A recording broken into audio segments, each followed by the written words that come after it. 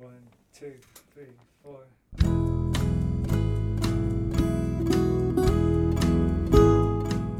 Hello, you're listening to the Skylight Books podcast series. We are a general interest independent bookstore located in the Los Feliz neighborhood of Los Angeles, California. This year, because of the coronavirus pandemic, we've had to close our store and cancel in-person events. But Skylight is your neighborhood bookstore, and we are finding ways to create community even while we're far apart. In the coming weeks, we'll be putting out lots of new audio content to help you discover new books, connect with authors, and check in with your favorite booksellers. To learn more about how you can help keep Skylight alive, please visit our website at skylightbooks.com or check out our social media accounts on Twitter and Instagram. You can subscribe to the podcast on Podbean, iTunes, and Spotify. Thank you for listening and enjoy.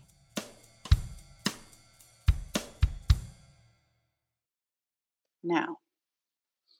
Hello, lovely listeners, and welcome back to Skylit. This is the Skylight Books podcast series, and I'm your host, Maddie Gobo, the events manager here at Skylight Books in Los Angeles. If you're not familiar with us, we are an independent bookstore located in the Los Feliz neighborhood. We're pretty close to Griffith Park. We are open right now, 11 a.m. to 7 p.m. weekdays and 10 a.m. to 8 p.m. weekends, as long as the county and city allow us to be open. So just keep checking our social media if you've heard anything different. And we do offer curbside pickup those same hours, and we also are happy to ship books. If you shop on our website, skylightbooks.com, you can also give us a call at the store, 323-660-1175. We are getting into crunch time now for holiday shopping, and especially for shipping. So if you are hoping to buy books as a gift and have them shipped, do that as soon as you can. You should have probably done it already. I'm not going to scold you, but you probably should have. But yeah, as I said, we can also do curbside pickup and you can hand deliver if that suits you. All right. So today we're going to be talking about pirates. I'm really excited. I'm a huge pirate fan. I'm wearing a stripy shirt today, which you can't see because we're on Zoom. But my guest today is Rebecca Simon, the author of the new book, Why We Love Pirates, The Hunt for Captain Kidd and How He Changed Piracy Forever, which is out now from Mango Press. I'm going to go ahead and read Rebecca's bio and say a few words about the book, and then we're going to jump into conversation. Rebecca Simon earned a PhD in history at King's College London about the history of pirates and public executions. She has presented her research all around the world. She's appeared on the BBC and has been the guest on numerous popular podcasts, including this one, such as Getting Curious with Jonathan Van Ness, to discuss all things pirates. She has consulted for Netflix, the History Channel, BBC, and Lego. Rebecca has previously published her work in History Today magazine and academic journals. She lives in Los Angeles, where she writes, teaches, and consults about all things pirates. Hi, Rebecca. Thanks for being here today. Hi, thank you so much for having me. I'm very excited to be here. Yeah, so I want to just give our listeners a little bit of context for the book. So this book focuses particularly on Captain Kidd and a kind of turning point moment in the history of piracy, which you're going to tell us a little bit more about. And we all know and love pirates in their current iterations today, but this is kind of, this moment that the book focuses on is kind of the moment when pirates become these popular figures in the imagination of people all over the world. So there's a lot to unpack here. So Rebecca, do you want to start us off with just a short introduction or a short reading from the beginning of the book to give us a little taste? Yeah, sure. So I'll read just a quick passage from the first chapter, which basically, which basically shows what everybody kind of used to think, what we think about pirates, and kind of a little bit what they were, just a very short snippet. So everyone knows what a pirate is.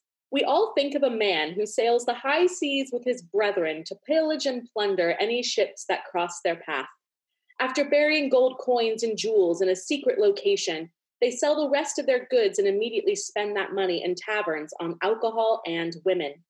They sing into the night, start fights, attack towns, and escape right under the noses of the most highly trained officers.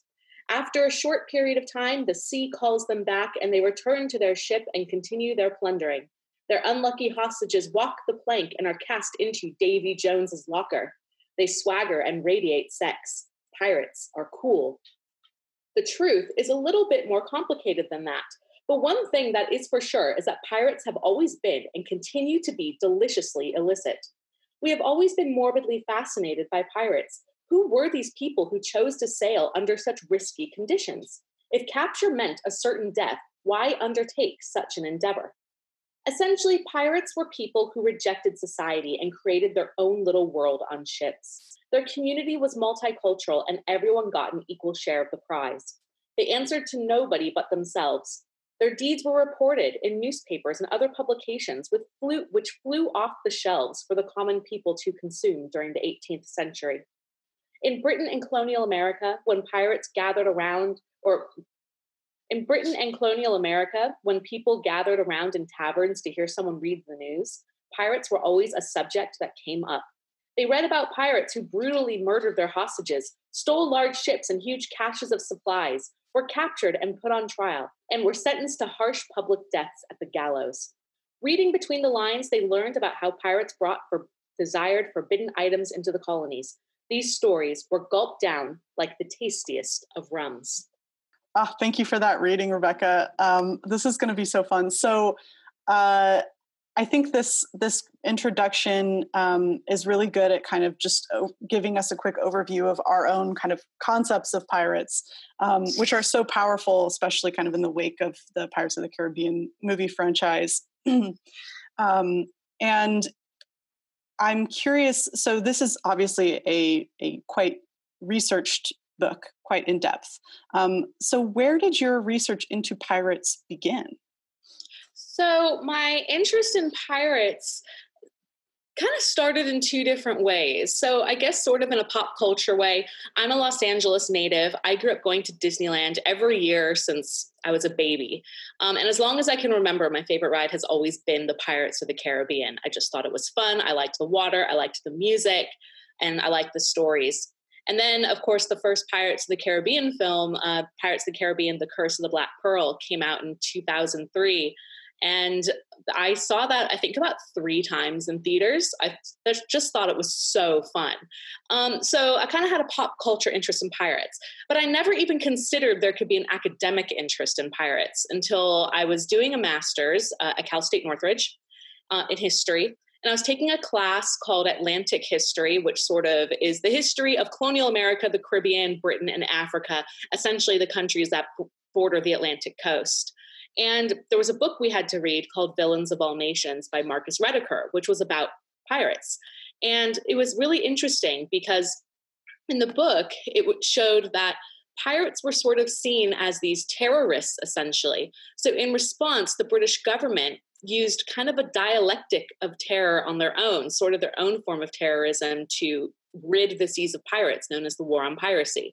So the British government decided to use essentially a form of terrorism on their own to get rid of the pirates, known as the War on Piracy. And I thought this was so fascinating because if pirates were considered to be so cool in pop culture, so this really interested me because I never knew that pirates were kind of seen as quote unquote terrorists and these really horrifying people, essentially. And so I got really interested and wondered, well, if that was the case, if they were seen as kind of these terrifying criminals in the 16 and 1700s throughout the Caribbean and North America, how did that change into Jack Sparrow, ultimately, where we started rooting for pirates? And so I decided to kind of make that the subject of my master's. And I began reading kind of in newspapers and stuff like that this fascination didn't really start. It kind of started in the 1700s. It did, because pirates were seen as sort of these agents of social change in a lot of ways. And also the publication of the book Treasure Island in the 1880s really kind of changed the way we see them into the Jack Sparrow character. So when I moved to London to do my doctorate, I wanted to continue this, but I had to narrow my focus. And so I began reading about a pirate named Captain Kidd from the turn of the 18th century, who operated 1698, 1699 time period. And I saw when he was captured, he was taken to be executed for his crimes in a place called East London on the bank of the Thames in a neighborhood called Wapping at Execution Dock. And I found that interesting because I'd read before in other books that the place of public executions, which were common, really fun events people would go to, took place in West London at the Tyburn Tree. And so I wondered, I was like, oh, why is he being taken to a different spot? That's really interesting. So I went and looking for an article or a book to find out more. And there wasn't one. And so I decided to research it and find it out, which eventually ended up being my topic. And I since turned that into this book here. It's been a kind of labor of love for years now, and I'm really glad I get to share it. That's so cool. I love when a book kind of has stayed with you for many, many years before it becomes a book, you know, when it's become part of your life in this really real way. So I don't want to have any spoilers, you know, in case people want to buy the book. So maybe we won't say exactly why Captain Kidd was executed there, but I'm curious, why did you choose Captain Kidd, and who was this guy? What was he about? So Captain Kidd was a Scottish privateer for the British government. And a privateer is basically someone kind of like a legally sanctioned pirate. They got a contract from the government called a letter of marque, where they were specifically ordered to attack specific enemy ships. And in return for their payment, they could keep all the loot that they would steal. But they could only really take this only capture those specific ships. And so he was charged to do that, to sail into the East Indies. And he's a fascinating character because he kind of sort of bridged, he kind of straddled the line between privateer and pirate. There's kind of a debate. Was he or was he not? Because he did rob some ships that ended up being outside the letter of marque, but he insisted that they weren't, and it turned into a whole big thing. So I like looking at him because this was the first live recorded manhunt. There had been manhunts for pirates before him, such as Henry Avery, but this was the first time that newspapers were documenting everything live as quick as they could, you know, at the turn of the 18th century. And the first time people really fascinated seeing what was happening in real time, from when he was arrested in the Americas and shipped back to London and went on trial and his execution. That was always a source of fascination. So he is kind of like the definition of how people initially became really fascinated by pirates. So he's kind of the first celebrity pirate. Kind of. Like there have been famous ones before him, but he was the first one where, you know, the newspaper industry had kind of exploded during the time. And so people were able to print articles about him that were picked up by other publications and printed far and wide. So this was like the first time people actually had the most information about pirates as it was happening at their fingertips, not just hearsay or something that had happened, you know, several years before, but now. Mm-hmm. And before the case of Captain Kidd, kind of, can you give us a sense of like what did people think of pirates? What did they know about them? If they knew anything, you know, obviously information did not move at the speed that it moves now. So pirates have essentially been around since the beginning of human history, once people figured out how to sail. So pirates were always known, and there was very much a mixed bag of pirates. For the most part, people were scared of them. You know, in the ancient time period, there were these people known as the Sea Peoples who came across the Mediterranean and plundered Mesopotamia until it collapsed several empires. We don't know who they are, but a lot of people think they might have been pirates.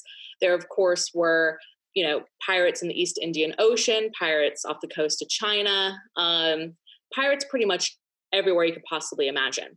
What people thought of them is a little mixed, because they were a real threat, especially in colonial America, because New England in particular relied on the maritime industry for shipping wood to Europe, from logging, the fishing industry in particular. So they were a real threat.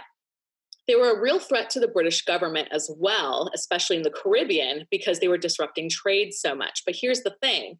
In the 1600s, there was a book called The Buccaneers of America, published by Alexander Exquemelin. I can never pronounce his last name. Alexander Exquemelin, which was a really wide hit. It was published in several languages, and it was about pirates within America. You hear about famous ones such as Henry Morgan. So there was always a fascination. And then there was kind of actually a good relationship with pirates amongst a lot of colonists, particularly in the Mid-Atlantic region, the South, and the Caribbean. And this is because from the 1650s onwards, the British government was trying to essentially cripple their European competitors when they were settling plantation colonies in the Caribbean, particularly the French and the Spanish and Portuguese.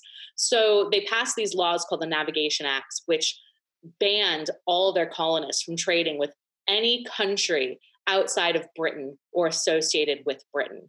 And so pirates were able to go and they would rob these ships, Spanish ships, French ships, Portuguese ships, Dutch ships, and were able to bring in all these goods back into the colonies, which would help the economy. It, brought them good stability for their communities and also their families. A lot of governors would kind of turn a blind eye or even outwardly fund and support them. So despite the fact that they were a real threat and seen as people that needed to be stopped, at the same time, there were loads of powerful figures who openly supported them. So I feel like I'm hoping that answers the question. I'm just kind of saying yes and no. No, I think this is so interesting because, pirates are intertwined with the history of colonialism and imperialism. And they are, it seems like at a certain period in history, the biggest direct threat to colonial empire and the consolidation of resources under one flag, right? They are always slipping through the cracks and finding ways to get goods to people who are not sanctioned to have those goods. And I know a little bit about the history of pirate societies. There's actually a great novel called The Confessions of the Fox that kind of has like a plot line about the founding of a pirate society on an island. So I think something I'd like to tease out a little bit more is what was it like to be a pirate? What did pirates actually stand for? And what was their society like? And in your research, what have you uncovered that's really stuck with you? So pirate society was really, really interesting. Pirate ships were known to be quite diverse ships, much more so than merchant and naval ships. They kind of encompass, generally a pirate ship consisted of British and American colonists. That was probably the majority of most ships, since about half of all pirates in the Atlantic world were British and American colonists. But you also would find, Frenchmen, Portuguese, Dutch people, Africans, freed or escaped enslaved Africans would often find a place on a pirate ship because they were either at threat of capture and going back into the chain gang or unable to get jobs anywhere. A lot of people who joined pirate ships were also trying to escape something, whether they were escaping conditions on merchant ships or the naval ships, which would often have, cruel superiors, maybe not very good food, harsh punishments. A pirate ship was actually much more democratic. They could vote. They had a captain who was generally the most experienced, the bravest fighter, and someone who had been a sailor for a long time. But people could vote out their captain if they felt he wasn't doing a good job, and they could vote for other positions. Everyone got an equal share, depending on what their position was. They all had a specific amount of money or loot that would be given out to them. They were given really high compensation if they lost a limb in battle, upwards of 600 pounds during the time period if you lost a right arm or a right leg, for instance, which was a huge amount of money back then, and still, frankly, a lot today. So, and sorry, I'm trying to think what else. And so pirates on their ship, they were their own society. They considered themselves to be of no nation. Their country, who they were loyal to, was on their ship. They had their own flag called the Jolly Roger. It's real, the black flag with the skull and crossbones. That was kind of their symbol as they became much more organized in the 1710s. And they also developed what became known as the Pirate Kingdom in the Bahamas, off the coast of Florida, on an island called the Island of Providence in a city called Nassau. And this became kind of an official pirate kingdom because a lot of sort of degenerates sort of went in that location. You had tons of sailors because it was right in the middle of a lot of really good trading lanes. You had direct access to North America and the Caribbean. And so a lot of pirates began settling there. And then one day a really powerful captain named Benjamin Hornigold came in and was like, we need to organize this. And this would actually be a great place for pirates to come and congregate safely. So it kind of essentially became the pirate kingdom. Pirates generally supported each other. A lot of the really famous pirates from the 1710s knew each other and even sailed together, such as Blackbeard, Stede Bonnet, Charles Vane, Jack Rackham, and the female pirates Anne Bonny and Mary Read. So a lot of pirates referred to themselves as the Brethren as well, kind of like almost a brotherhood. So there was kind of a loyalty between all of them. Yeah, and it sounds like it was a less stratified society than, say, colonial Britain, where people had more of an opportunity to advance and have their voices heard. Yeah.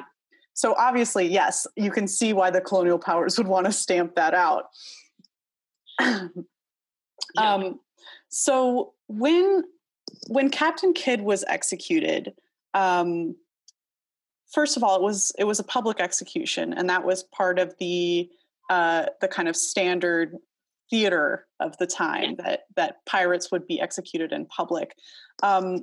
What do you think changed with Captain Kidd's execution? What kind of shifted in the public consciousness or with regards to the government's approach to dealing with pirates?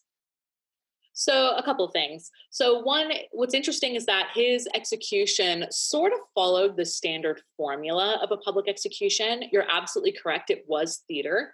And a lot of it sort of meant to be a warning, but frankly also meant to be entertaining as well, because loads of people would show up to executions of all kinds. So, but what was interesting about his is that he was led to the place of execution, Wapping, by the Admiralty Court. And the Admiralty Court had been officially set up as early as the 12 and 1300s as a court who was meant to be in charge of all things maritime. Henry VIII kind of solidified them and gave them specific power to really rid the seas of all enemies. And so he would be led by members of the Admiralty Court across London. They would hold a silver oar that symbolized the Admiralty. So everyone kind of knew who was coming. Captain Kidd would have had to go onto the scaffold while someone called the Ordinary of Newgate, kind of a spiritual advisor to criminals, would sort of talk about who they are, whether or not they've repented their crimes, and kind of outlining and having to state what all the crimes were and what they were being charged for. And then the person who was going to hang, he had to give what was called a last dying speech. And this was a speech where they atoned for their crimes, they begged forgiveness, and they warned anyone from going into their path of piracy or whatever crime that they had committed. And then the hanging happened. But what changed with Captain Kidd is that his trial was public, like most trials were. And, people always recorded trials for the records, but this was published verbatim. So like the next day, and it sold out within a day. And so it had to start getting reprinted a lot by the printers, which was practically unheard of. And at least at the time for something like a pirate trial. They also had written down, the Ordinary of Newgate had also written down his observations of Captain Kidd, and it was written down all the events that happened at his execution, because Captain Kidd actually showed up so drunk he couldn't give his speech, and which was also extra entertaining. That would happen a few times with pirates, actually. But these sort of events, if they had a last dying speech, would also get published. And the events surrounding him, again, sold out within a day. Which was a really, really big deal. So this kind of started a whole new kind of lucrative area in the publishing industry of publishing trials, publishing their last dying speeches, and the whole account of what the Ordinary would write down, what happened at the execution. At the same time, an act called the Act for the Effectual Suppression of Piracy was passed around 1701, which is the year Captain Kidd was executed. And this was an act to really get rid of all the pirates in the Atlantic world, essentially.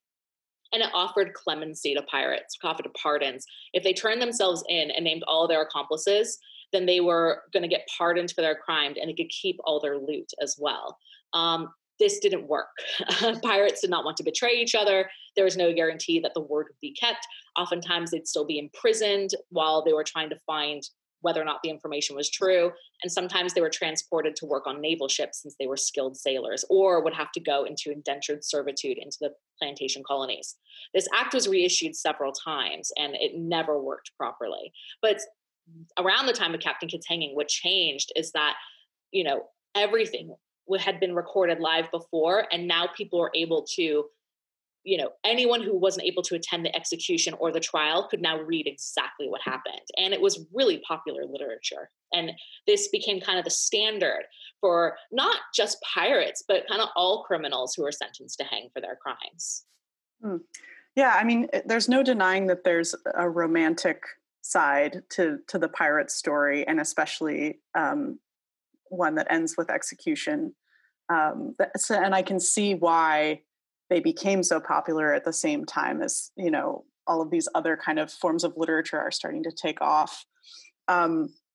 So as the public is getting more and more invested in the story of piracy, what's happening with the pirates? So the British Empire is not exactly succeeding in ridding the seas of pirates, but they are sort of what's happening with their societies? Are they still, is Nassau still a place where they can go safely, or are things starting to break down for them? So Nassau, from around 1713 is when it became an official pirate kingdom, was pretty successful for a few years. But by around 1720-ish, I'm not positive of the date, but around that time, you have a new governor come into the Bahamas named Woodes Rogers, who had actually once been kind of a private privateer turned pirate hunter and then became a governor. And he began, Nassau still operated as a pirate city, but he was trying to take control to really kind of stamp it down. So it lasted a few years. Before Nassau, there had been another kind of pirate society in Port Royal, Jamaica. That city might sound familiar to those of you who've seen the Pirates of the Caribbean films, because that's where the first one takes place at the beginning. And that's an island just off the coast of Jamaica, off the coast of the capital, Kingston. And that was known as kind of a pirate society. It was known as the Sodom of the Sea, because a lot of people who went there were pirates, other criminals, sex workers, kind of lots of degenerates. They said there was one tavern for every 10 people that lined the streets. But then an earthquake in 1692 actually collapsed part of the island. And then the Royal Navy swept in and pirates began to scatter. And they kind of formed other little havens sort of scattered around until Nassau kind of grew and became a place for them to go to. And this was pretty successful, though, up until kind of the late 1720s. And this is because at this point, the Navy had grown a lot stronger. A lot of major pirate leaders had either died or been killed in battle. And this would include Benjamin Hornigold, who died, who was killed. Blackbeard was beheaded in battle. Charles Vane, Jack Rackham, and Bonnie Mary Read all hung for their crimes, along with loads of others. And so around that time, a lot of pirate societies just began to scatter. And then other wars began breaking out, and the British needed experienced sailors who could fight. And so pirates were like, you know what, it's just going to be safer for us to go back to being privateers. And so a lot did. So it lasted a while, kind of these pirate societies in different areas. But then it was a natural breakdown that happened in the late 1720s, not really because of the British government, but because it became too risky after a time. So they were kind of reabsorbed into so-called straight society. Yeah. And this time period had been known as the golden age of piracy, because this, the 1700s until about 1726, when there was the last major public execution of a pirate named William Fly, it was known as the golden age of piracy because that was a time when pirates were very, very organized in these bands of piracy and had specific locales to be in. It's interesting to hear this, and I'm thinking about the parallels in the digital sphere, that piracy is a word that has carried on and taken on new meanings, but that these systems of kind of social outcasts forming their own groups, that happened again online. We very much had pirate societies on the internet and still do on the dark and shady corners of the dark web. It's so true because the legal definition for piracy starting from the 1500s was anyone who robbed and committed murder on the high seas, which then kind of devolved into, if you robbed a British ship, it meant you were trying to destroy the British Empire and therefore trying to kill Britain. You're a pirate. And so I always found it kind of interesting when people, let's say, when Napster first became a thing, LimeWire, when we were all downloading music illegally, that became known as kind of internet piracy because it was seen you're stealing music and killing the music industry. That's how it was kind of viewed. So I always found it really interesting. Like, as I began studying this, like, I totally see these parallels. Like, yeah, it makes total sense why they would use that term to this day. So piracy becomes not a crime against the individual people who had the ship, but a crime against these large institutions. Right. It's essentially an anti-establishment act to commit piracy. Yep, very much so. That's so fascinating. So let's talk a little bit about kind of the pop culture side and, how we ended up where we are now. So you mentioned Treasure Island as being kind of one of the first works of literature to really sort of humanize the pirate. Can you sort of trace the timeline from Treasure Island to Pirates of the Caribbean, where we are now? Yeah, absolutely. So Treasure Island was published initially as a serial, so kind of like weekly chapter publications starting around 1881. And then in 1883, it was all put together into one volume, initially published in Britain and then very soon after published in the United States. And it was a massive hit. And it especially attracted a lot of boys, really loved it. It became known as kind of children's literature. A lot of girls loved it too. And, the villain of the story is Long John Silver, who creates a mutiny on a ship where they're trying to find this treasure that had been buried by an old sea captain who had a map, a captain named Captain Flint.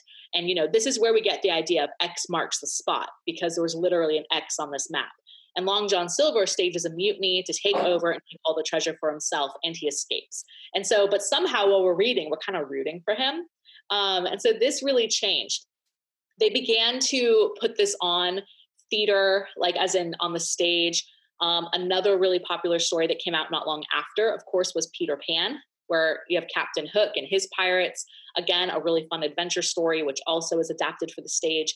And then Treasure Island was adapted as several films kind of into the 30s. And then you have the 1950 version, starring a man named Robert Newton as Long John Silver. He was Cornish and grew up kind of on the coast, that's southwest England. And he had kind of a heavy Cornwall accent. And what he did is he really amped it up for the role of Long John Silver. So the whole "our matey" that we hear comes from Robert Newton. It comes from his kind of very, very much overplayed, exaggerated accent. And so this kind of became standard pirate speech. And so piracy, Treasure Island, again, was adapted several more times. In the meantime, in the 1950s, not long after that, Disneyland opens with the Pirates of the Caribbean ride, which took massive inspiration from Treasure Island. And then going into, of course, the 1980s, we have The Princess Bride with the Dread Pirate Roberts, played by Cary Elwes. And, and what I found so interesting is that, he's known as this really terrifying pirate, the Dread Pirate Roberts. I'm guessing probably named, kind of referring to Bartholomew Roberts, who is known to be the most successful pirate in history of piracy. In today's currency, he would have become a billionaire with all the amount he was able to steal. And it was really interesting because it reveals, of course, it's actually her love, Wesley. And when he was captured by the Dread Pirate Roberts, it turned out that wasn't the actual Dread Pirate Roberts. It was kind of a name that was being passed on. Mm-hmm. So that was kind of an interesting lore. And then you get the Goonies, where they find a pirate ship in a cave. And so the popularity kind of stayed, but it would ebb and flow. So for a period of time in the 90s, you don't have very much. There's a couple of films. I know there's one, I think, called Cutthroat Island with Gina Davis, sort of based on Anne Bonny, the female pirate. And then it goes into this new film, Pirates of the Caribbean, with Johnny Depp, who, of course, was a mega star at the time, and kind of comes in sort of with this whole new vision of piracy that was based a lot on Robert Newton's Long John Silver, but he took inspirations, of course, from other musicians like Mick Jagger, Keith Richards, that sort of thing. And then that is kind of what exploded pirate pop culture industry. Of course, Pirates of the Caribbean has had 5 films. They're rebooting the series. There was a television show, Black Sails, on Starz that had 3 or 4 seasons, which I thought was excellent because it actually is very accurate. kind of a mix of fiction and fact as well. And then you've got popular shows in the History Channel like Oak Island. So it's kind of, pirates are kind of back right now. They're kind of on this upward trajectory again in popularity. It's always pirate pop culture since Treasure Island has never gone away. It's just ebbed and flowed. But every single piece of pirate pop culture we've ever had has all been based on Treasure Island. This is where we get the idea of the eye patch, the peg leg, the parrots on the shoulder, the language, the accent, the dress. Everything comes from Treasure Island, and it's been used in pretty much every piece of pop culture ever since. I'm curious. So you said that pirate pop culture kind of goes through these ebbs and flows. Do you have any theories about why pirates come back into the popularity every decade or so? I'm honestly not really too sure. I think it's just kind of the way the trends go. I know in the 90s, there was a big thing where Disney changed a little bit of the Pirates of the Caribbean ride, where initially you have pirates who are chasing women in circles. And then they changed it to where women started chasing the men and the men were chasing like chickens and that sort of thing. And so that really hit the news a lot. It was kind of controversial. And so that sort of kind of brought piracy back into popularity again. I think in terms of the 80s, you have the publication of the book Princess Bride, which led into the film a few years later in the 80s. That caused kind of a resurgence in popularity. Mm-hmm. Disney, because of the Pirates Caribbean franchise, which was because of their ride franchise and based on Treasure Island, they would kind of create piratey stuff. You've got Peter Pan, the animated film. They created Muppet Treasure Island, which is awesome. A classic. So good. Classic. Like one of my favorites. But I don't know if that answers the question. I'm not positive why it ebbs and flows. I think it just has to kind of do with natural trends, like clothing, music, that sort of thing. It's just another piece of pop culture that keeps coming back. I'm just curious if there's some link between, the kind of association with pirates and anti-establishment sentiment, and, whatever Americans are going through financially, because, in the 80s, we have massive income inequality and exploding stock market, which is its own kind of, there's piracy going on there for sure. Yeah. No, you're absolutely right. And I've wondered that as well. You got the Reagan era going into the 80s where, a lot of people kind of changed neoconservatism, which led to what we have today. Again, people becoming really anti-establishment, wondering, seeing this whole new government as kind of, really, really villainous and terrible. The book 1984 had kind of topped the charts again since, for the first time since it was first published in the 1940s. And so it kind of makes sense in a way that piracy would come back in pop culture because these people were people who were going against the establishment. And what's also interesting is that pirates were also seen as, since the 1700s, agents of social change. Because it used to always be that if you were born poor, you stayed poor. If you were born wealthy, you'd always be wealthy. But here were pirates, the vast majority, born poor, who were actually able to make money and kind of change their social class in a way and be able to live comfortably for the rest of their lives if they survived piracy. And so, of course, during a time of lots of income inequality, it's still a similar situation. You're born, in poverty. It's very difficult to climb the ladder out of it. And they call it the cycle of poverty. And so pirates kind of always sort of exemplified these people that could, were able to kind of come out of it, through stealing and fighting and swashbuckling and attacking the establishment. Like it's absolutely would make sense if they come back in popularity during a time in which we're having all kinds of social issues going on. Yeah. And I think expanding that even further, pirates were not only able to move through existing economic structures, they were also, moving around and above and underneath sort of international boundaries, boundaries of language, boundaries of culture, boundaries of gender. There are stories of women who dressed as men and went on to become very successful pirates, which is what happens in Confessions of the Fox. It's actually I wrote that down. I'm going to read it. Yeah, it's fantastic. I actually think the protagonist of that is based on Jack Rackham. Oh, okay. Yeah, great. so you will enjoy it. It's a really fun read. I look forward to reading it. Oh, that'll be great. Yeah. So yeah, I think I can see why, and I think, you know, Johnny Depp's portrayal of Jack Sparrow is has some sort of like gender fluid qualities as well. Yeah. So I definitely see why people keep coming back to that, because there's like a sense of freedom associated with the pirate that's not just freedom of movement, it's also freedom of expression and identity, right? Well, it's so fun talking about pirates. I could talk about pirates forever. Same here, honestly. Is there anything else you want to share with our listeners that maybe I haven't gotten to in my questions yet?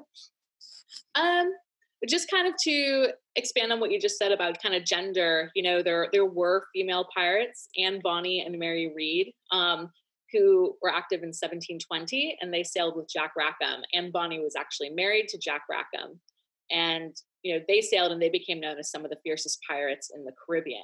Their career was only for 2 months, but they became some of the most famous. And, you know, obviously it's because they were women.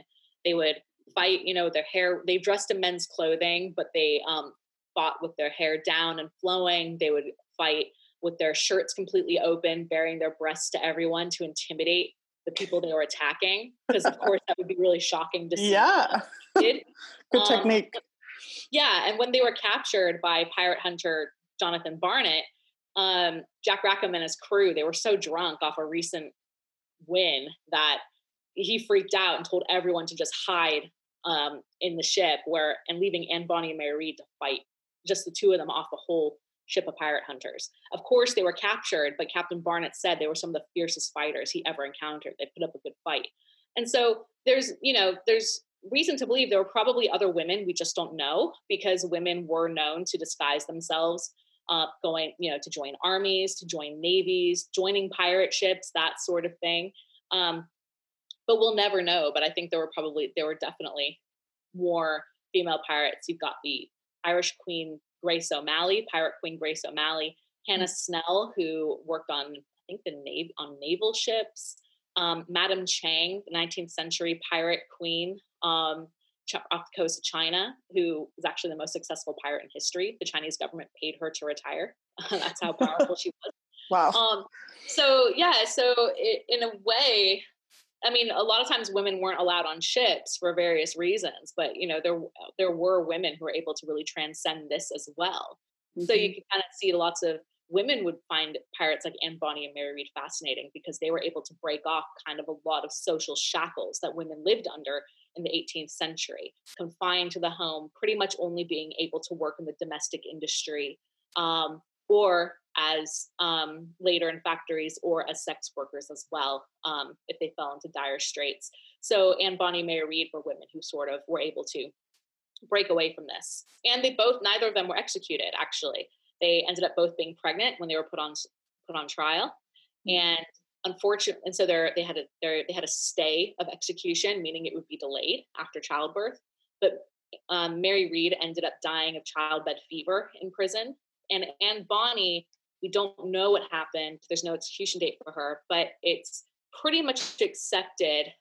It's likely her father managed to kind of bail her out of jail, because he was actually a successful lawyer who previously disowned her for taking up with a sailor named James Bonny and marrying him.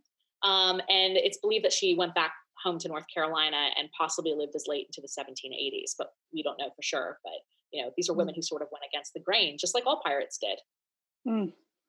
I love hearing about Anne Bonny, and who also makes an appearance in Confessions of the Fox. Yes. I keep plugging this book, but it is like so exactly your kind of book. I can't help but be a bookseller. What can I do? I love it. So my last question is, what do you think readers today can take away from the stories of pirates, and, you know, in our own lives? What kind of resonates for you as something that the pirates have taught you? I think just what I've always really found interesting about pirates was just kind of the control a lot of them were trying to take back in their lives.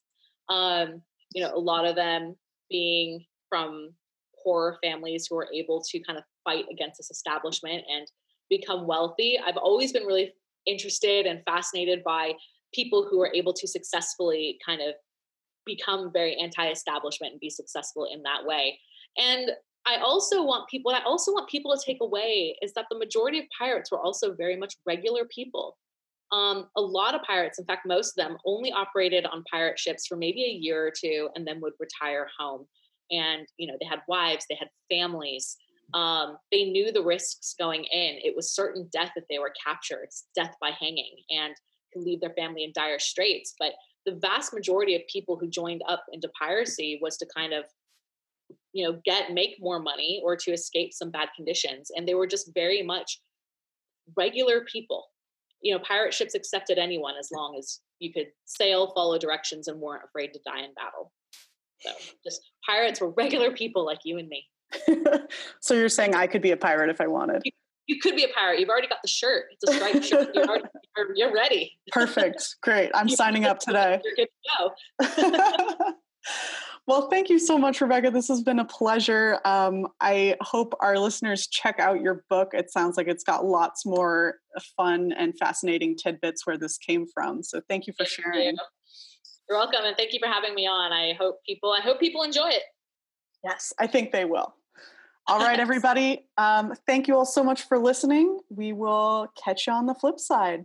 Ta-ta.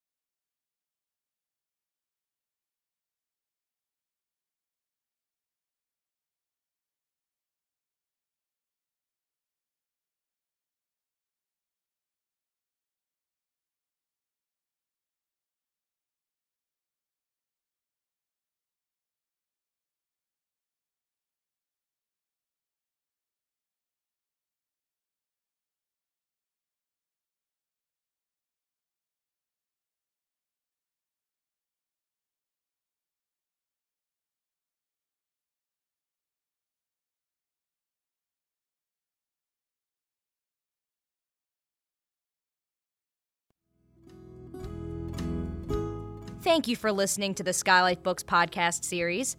Please don't forget to visit our website at skylightbooks.com and make sure to follow us on Twitter and Instagram. Also, don't forget to subscribe to this podcast for more author talks and bookseller conversations. You can find us on Podbean, iTunes, and Spotify. Stay safe and healthy, and we hope to see you back in our store soon. I see